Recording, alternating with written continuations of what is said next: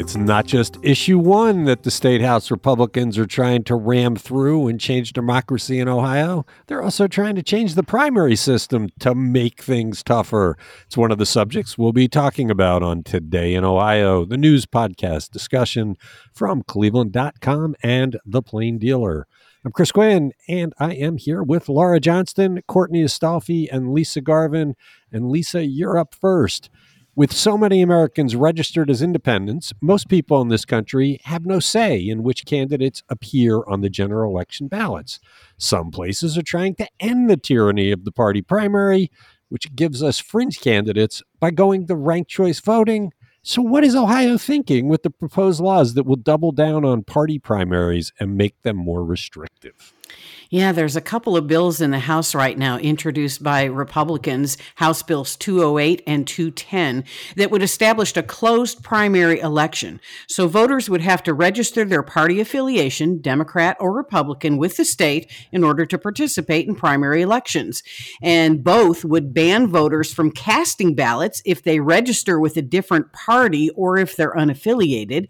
Voters can change their party, but they have to notify the state ahead of the primary. So the differences between the two bills: 208, you have to register as a Republican or a Democrat at least 30 days before the primary election.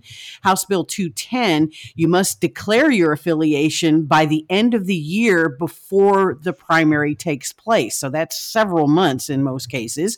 The sponsor of House Bill 208, Thomas Hall, the Republican from Butler County, said this would improve election security by banning people from other parties from trying to dictate the election outcome. And I've tried that in Texas. It didn't work. It hasn't. He says he hasn't seen cross-primary voting in his own races, but he's heard about it, unsubstantiated, in other races. And he says that the Secretary of State's office helped him draft the language for House Bill 208. So it seems like LaRose is in on the fix.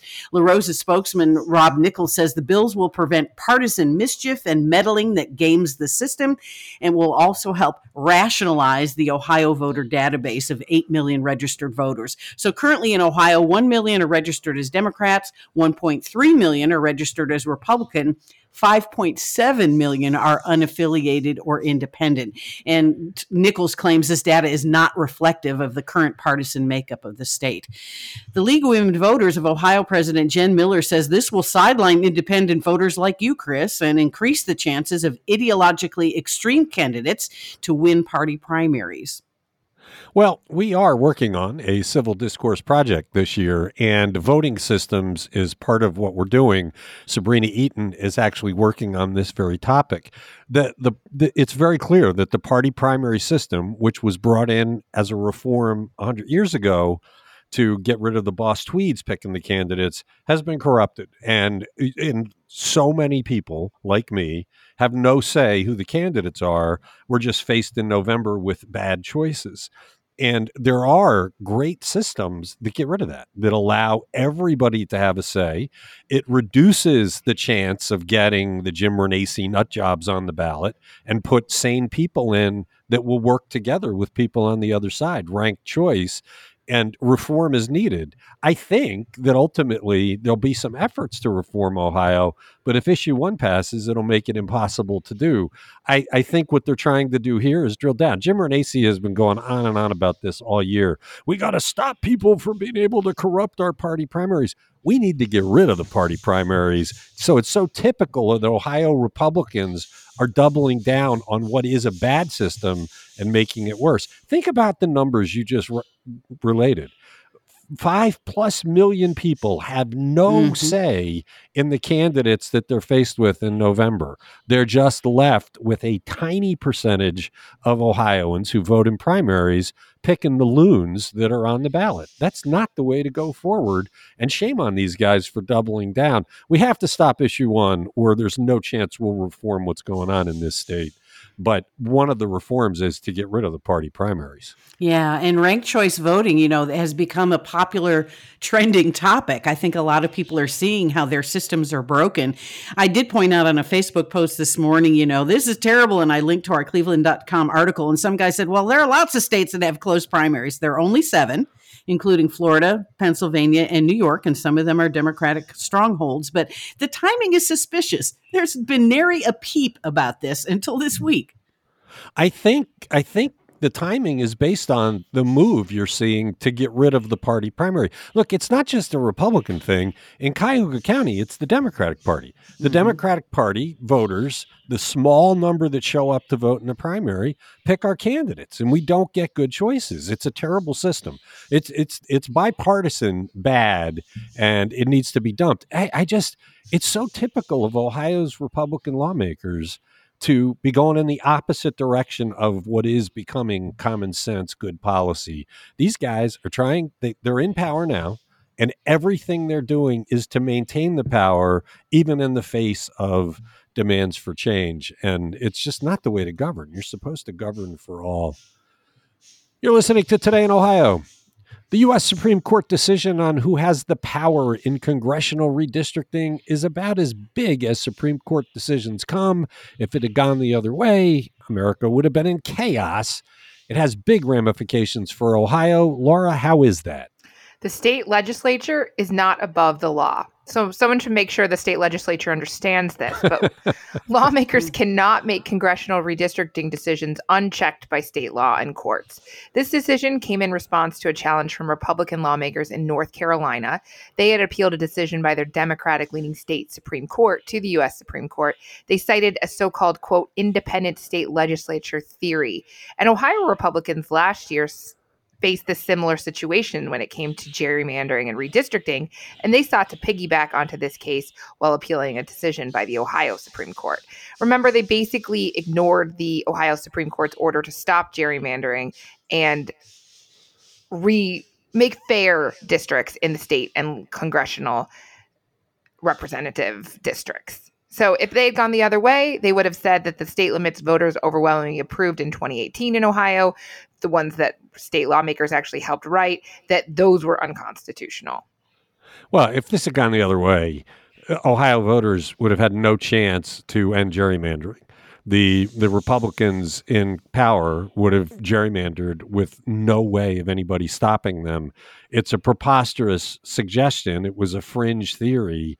But 3 U.S. Supreme Court justices voted against this. They wanted to give this power to the legislature. It's all part of what issue one's about. It's to keep all the power in the legislature so that citizens cannot do anything to overturn it. This was another effort at the very same kind of thing. It's been rebuffed. Now, the legislators know that they've got a cooked Supreme Court now. Sharon Kennedy is the Chief Justice. They no longer make their rulings based on the law. They make it on their political partisanship. So I suspect that whatever they do with the next round of maps will get rubber stamped by Sharon Kennedy's Ohio Supreme Court. Yeah, it's a really interesting split here in the U.S. Supreme Court on who voted. So Brett Kavanaugh and Amy Coney Barrett joined with the liberal justices, Sotomayor, Elena Kagan, and Ketanji Brown Jackson in the decision. I would not have put those 5 together. Would you? Well, and the Chief Justice wrote it. Look, This was the right thing. This was a ridiculous theory that should have been rebuffed way down low and never gotten to this point. It would have turned America into chaos. We would have not had representative government anymore. It would have been overlords. The right thing happened. It's a shame that Matt Huffman and company were counting on this to try and thwart the will of the voters. The voters in Ohio passed a constitutional amendment by 70% to stop gerrymandering. All those guys ignored it. And I think all defied the will of the voters, and there was no consequence. Well, exactly. There was no consequence. We had an August primary because we just had to get something on the books to vote in November. And what most people probably don't realize is it's not over. Like, it's still unsettled. They're supposed to go back to the drawing board, literally, again later this summer. It'll be really interesting to see what they turn in and what the Supreme Court does. The only thing, though, is there has been a separate ruling on this in which the Supreme Court is backing that you have to consider the racial makeup of districts in two different states. Ohio there's a group in Ohio pushing that too, that the latest round of gerrymandering disenfranchised black voters. So they're not going to be able to ignore that in this round, because there's now precedent saying you've got to consider that. But I'm sure the maps will be cooked. I mean, these guys will feel like they're going to get a rubber stamp from Sharon Kennedy, and then there's nowhere else to go. So I think the maps will probably get worse. You certainly can't count on Mike DeWine, Matt Huffman, Frank LaRose and company to do the right thing, because they never have. It's Today in Ohio. You'd think that by now, Ohio lawmakers would know that forcing Ohioans to provide extra, unneeded cash to the utilities is a bad idea. I mean, Larry Hillsolder is getting sentenced tomorrow because of all the corruption involved in taking care of the utility. But both Matt Huffman's Senate and Jason Stevens' House have quietly added more goodies on the back of all of us for the investor-owned utilities. Courtney, what is their latest sleazy scheme? Yeah, the latest draft of the budget, there's provisions in there under which utilities would be able to start charging customers a collective, hundreds of millions of dollars to build infrastructure for speculative economic development sites. And then there's also a provision that involves electric vehicle charging hubs, in which customers would pay into these projects by the utilities. And this change, like you said, was slipped in, it seems, pretty quietly. And under these changes, Ohio's investor-owned gas and utility companies could build out what critics are saying are unlimited and unspecified infrastructure for potential projects. Now, think of this in the sense of economic development projects where there isn't electric or gas access. A lot of times companies want that access built out quickly so they can do their thing. But the speculative nature of this means that, tax or ratepayers could be on the hook for these projects, even if they aren't sold, even if they kind of go belly up.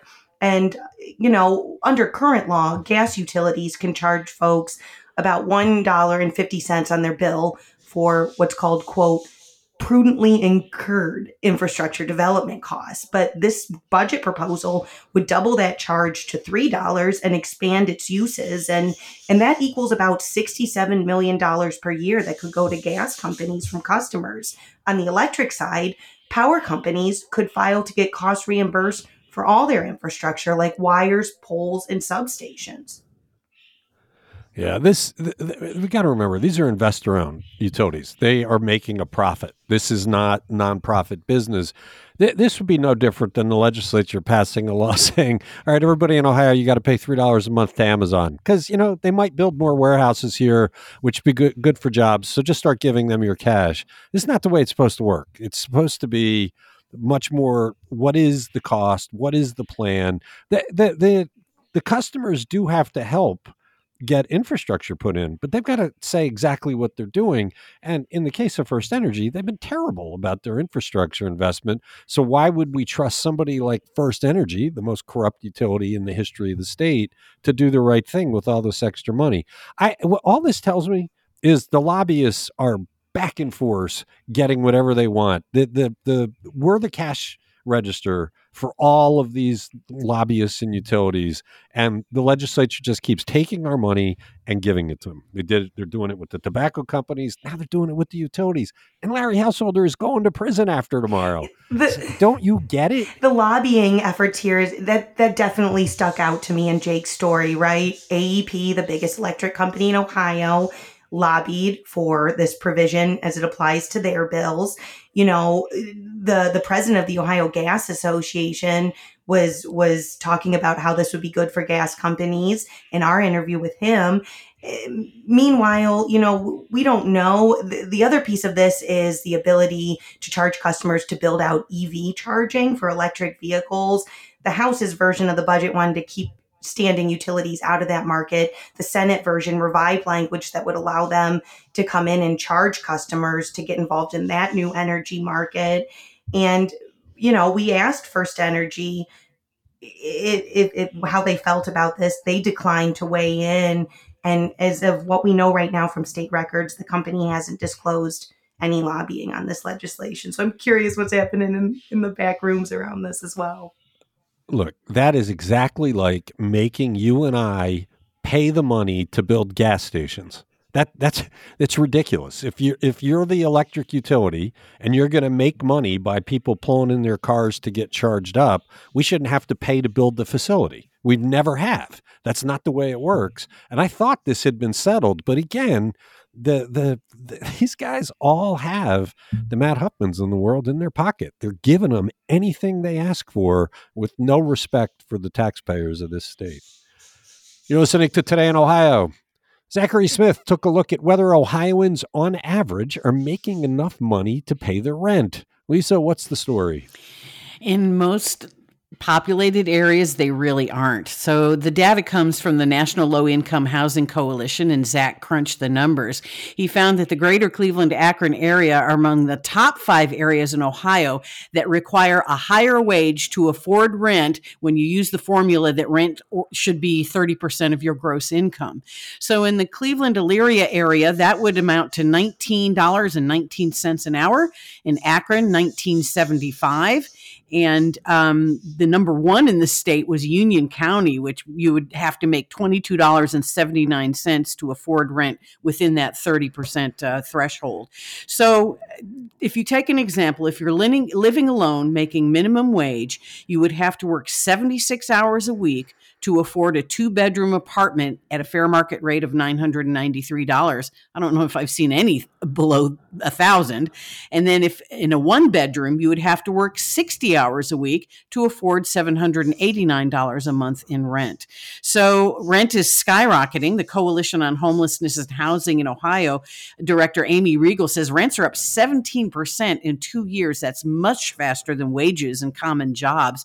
And she says this low wage and high rent gap will affect many job sectors: home health care aides, fast food workers, factory workers, order for fulfillment people, and customer service. So yeah, this not a pretty picture. But if you look nationally, Ohio is better. I mean, we're ranked number 37 out of 50 states in housing costs. We're lower than Michigan, Wisconsin, and Illinois, but we're higher than Indiana here in the Midwest. Yeah, but what's troubling is the number of people that are in that category where they really can't afford it, which makes the Senate version of the Ohio budget all that much more troubling, because Mike DeWine and the House were trying to help people with homelessness issues and hunger issues, and the Senate stripped all that out. They're reconciling it now, but these are the kinds of people that would have been helped by that additional money in the budget. And while Matt Huffman is so busy helping out tobacco companies and utilities, he's ignoring these folks. And there are a lot of them. And 1 in 3 Ohioans, or 1.5 million Ohioans, are renters. So yes, this affects a lot of people. And you have to remember that pandemic assistance and child care tax credits and SNAP benefit cuts, SNAP benefits that were pandemic related have all gone away now. Okay. You're listening to Today in Ohio. Well, here's someone who most definitely can afford rent. Why do the board members of the Greater Cleveland Regional Transit Authority think their CEO, India Birdsong Terry, deserves a $56,000 raise? Laura. They think she's done a really good job, but you're right. This is a whole lot of money. We're talking about increasing her salary from $278,512 a year to $335,000. Plus, there will be this lump sum of the monthly difference between the two figures dating back to January 1st, so around $30,000. That would make it retroactive. Plus, she would continue to be eligible for annual performance bonuses up to 15% of her salary. She's also got some other benefits like $3,500 in reimbursement for a yearly executive health evaluation, up to $3,000 in paid membership dues, and 5 weeks of vacation. The board president said the contract discussion, which they have yet to have, will probably be favorable. He said she's done a great job. And the Ohio Department of Transportation has now awarded the agency another $3.2 million to buy 6 new compressed natural gas buses. So she's been leading the organization since 2019. There were problems with the prior CEO. Back then, they had no idea how they were going to find any money to replace their rail fleet. She's coming up with some of that. Obviously, she had to deal with the pandemic, which has been a real problem. They're still not up to their regular ridership since before that. But so far glowing reviews saying she's done well with what she's had to face. Yeah, how do they come up with $56,000? Why not 50 or 55? And why does it have to be retroactive? She's going to get a big chunk of money dating back to January 30th. How do they come up with it? What is the formula by which you say it's $56,000? Or do they just call the Metro Parks Board and say, hey, you love to give big raises. What's your philosophy on how much we should give her? I mean, it did go up to an even number, up to 335, and it was like, 278, 512. So maybe like, we'll just even this out here. I don't know where they came up with it exactly. It does seem like a lot of money. I've only heard good things about her. But even the Clevelanders for Public Transit, it's a local transit advocacy group, they critiqued her. They said it's hard to fully evaluate the progress since the pandemic changed everything, but it's not like they're up in arms with it. It is just kind of interesting because it's not like the RTA is swimming in cash. No. I mean, you would like them to have said, we did a study across the country on what comparable jobs are paying, and we looked at her competence level, and we think in the matrix, this is what would be fair. And we right, instead of like a dartboard, like, here's what we threw and what we hit. Yeah. You're listening to Today in Ohio. Courtney, Cleveland Mayor Justin Bibb had a press event Tuesday, and you were there to drill him on why he fired his economic development director. Did he finally answer your questions? Yes, and it was nice to finally hear from the mayor why he booted economic development director Tessa Jackson. In public hearings, it sounds like she was doing a lot of work that aligned with Bibb's priorities. But City Hall, it had been crickets for nearly 2 weeks after they showed her the door on June 15th. And so Bibb at this news conference did finally address it. He said he wanted to go in a different direction for the department. He talked about how the city would continue to, continue the hard work of inclusive economic growth. But he did seem to drill in on what the rub was with Jackson in his mind. I asked him, okay, you want a new direction? What is that new direction? What's different about this new direction than what Jackson was delivering? And he said that the city, quote, wants to continue to restructure our economic development department to be more responsive to the business community, to make sure we can be more aggressive to attract and retain new companies, and basically to make it easier to navigate City Hall. Well, we've heard for years the City Hall is pretty much impossible to navigate, and he did run on a plank saying he was going to change that. So if he's saying that she wasn't the change agent for that, and he needs to find one, that would be in keeping with his campaign. I know Norm Edwards, who represents the Black Contractors Organization, is on fire. He keeps sending emails out quoting your stories. So not sure we've heard the last of this. Yeah, and I find it interesting to make the department be more responsive. It seemed like Jackson, in her big talk to City Council earlier this year in February, was really talking about making City Hall easier to navigate, making incentives be more accessible and transparent to all. She did like in the department previously, where if you wanted something, you had to basically have someone handhold you and walk you through the incentive process. And she talked about how she wanted to open it up. So I'm wondering if it sounds like Bibb's saying that work's going to continue under his new director. We'll see. You're listening to Today in Ohio. The first big investment on Opportunity Corridor, the road that links University Circle to I-490, is taking shape, and it's huge. Lisa, when will it open? Yeah, it looks like it's going to open in October. So Cleveland Cold Storage is building a 156,000 square foot cold storage facility at the southeast corner of Opportunity Corridor and East 75th Street. It'll be one of the first businesses since the road opened in 2021. Cleveland Cold Storage is part of Orlando Baking. It's under the Orlando Baking Company umbrella. So the head of sales, Nick Pasidi, says this is going to fill a huge need for food manufacturing companies. They have to rent space in Columbus now for cold storage, and they have a dozen trucks a day going back and forth. Very, very pricey. He says that, this is not only going to fill the need for Orlando, but many other people. There will be 122,000 square feet of freezer space, 20,000 square feet at 34 degrees, which is right about your refrigerator, and 10,000 square feet of dry storage. So Cleveland Cold Storage, Orlando will be using 1/3 of that space, and then they'll be renting out the rest. A Hudson-based company, Arlington Valley Farms, the makers of snack and waffles and switches, say that this new facility will cut their transportation costs by 75%. They're also going to Columbus. They say they may keep that space, but they will transition over to this Cleveland Cold Storage space when it opens in October. It's amazing how fast they've put this thing up. I remember when they were breaking ground and they had a tent out with the chairs and their little celebration, and to see this thing taking shape. And a whole lot of people see it taking shape because Opportunity Corridor on many afternoons is a parking lot because so many people are using it. It probably needed extra lanes. And it's interesting that this need has been unfilled for decades. Apparently, cold storage is not easy to find. I mean, if the closest one is Columbus, this is a great deal. All right. You're listening to Today in Ohio.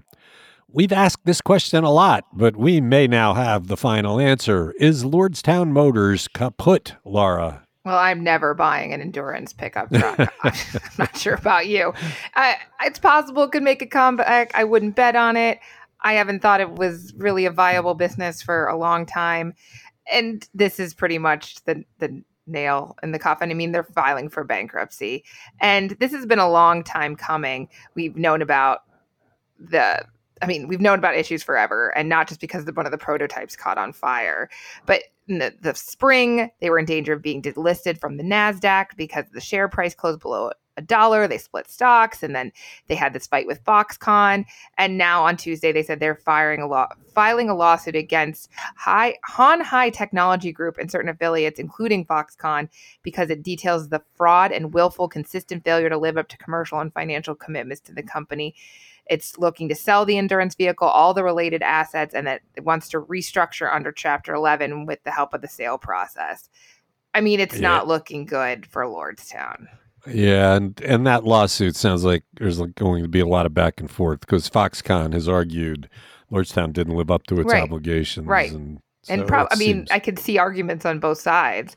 It's just sad because this has been such a part of that community since 1966. That's when the first Chevy Impala rolled off the assembly line there at the General Motors plant. And they were used to build the Chevy Vega, Pontiac Astray, and the Chevy Cavalier. They built the Chevy Cruze. I still remember that giant billboard that was on the side of that building. If you drove the turnpike toward Youngstown, you would see it there.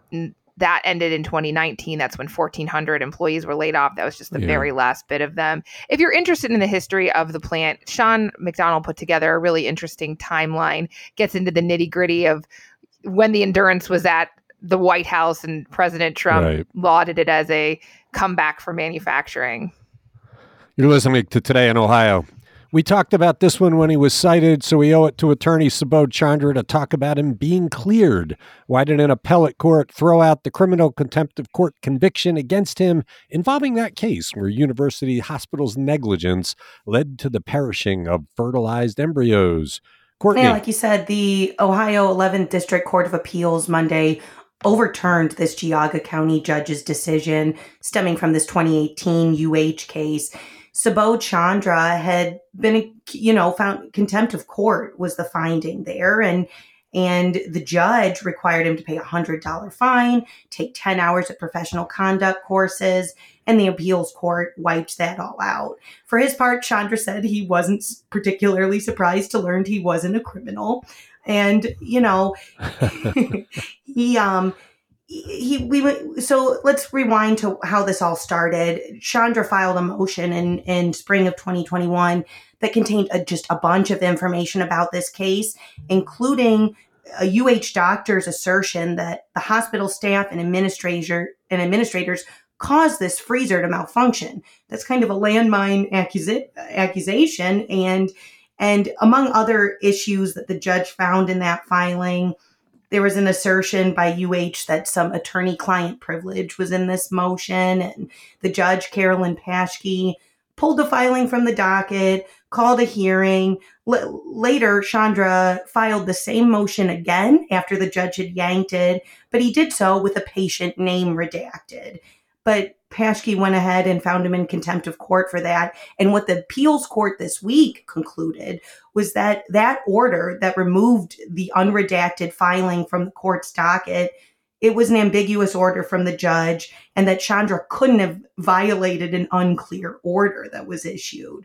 So the court said the order didn't explicitly direct Chandra to refrain from refiling here, and it just concluded this was a weak point from the judge. Yeah, we loved the filing because it was loaded with good information. At the time, the judge made it sound like the Subodh Chandra put in documents in his motion that she didn't want in there. And so she said, get him out of there. And then he refiled the motion containing those same documents after she had sealed the other one. That's the way it came across when the contempt citation was made.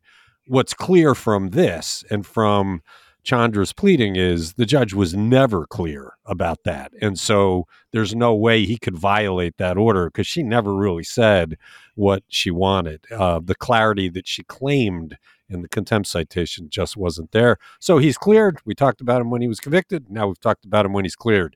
It's Today in Ohio. That's it for Wednesday. Thank you, Laura. Thank you, Courtney. Thank you, Lisa. Thanks to everybody who listens to the podcast. We'll be back Thursday.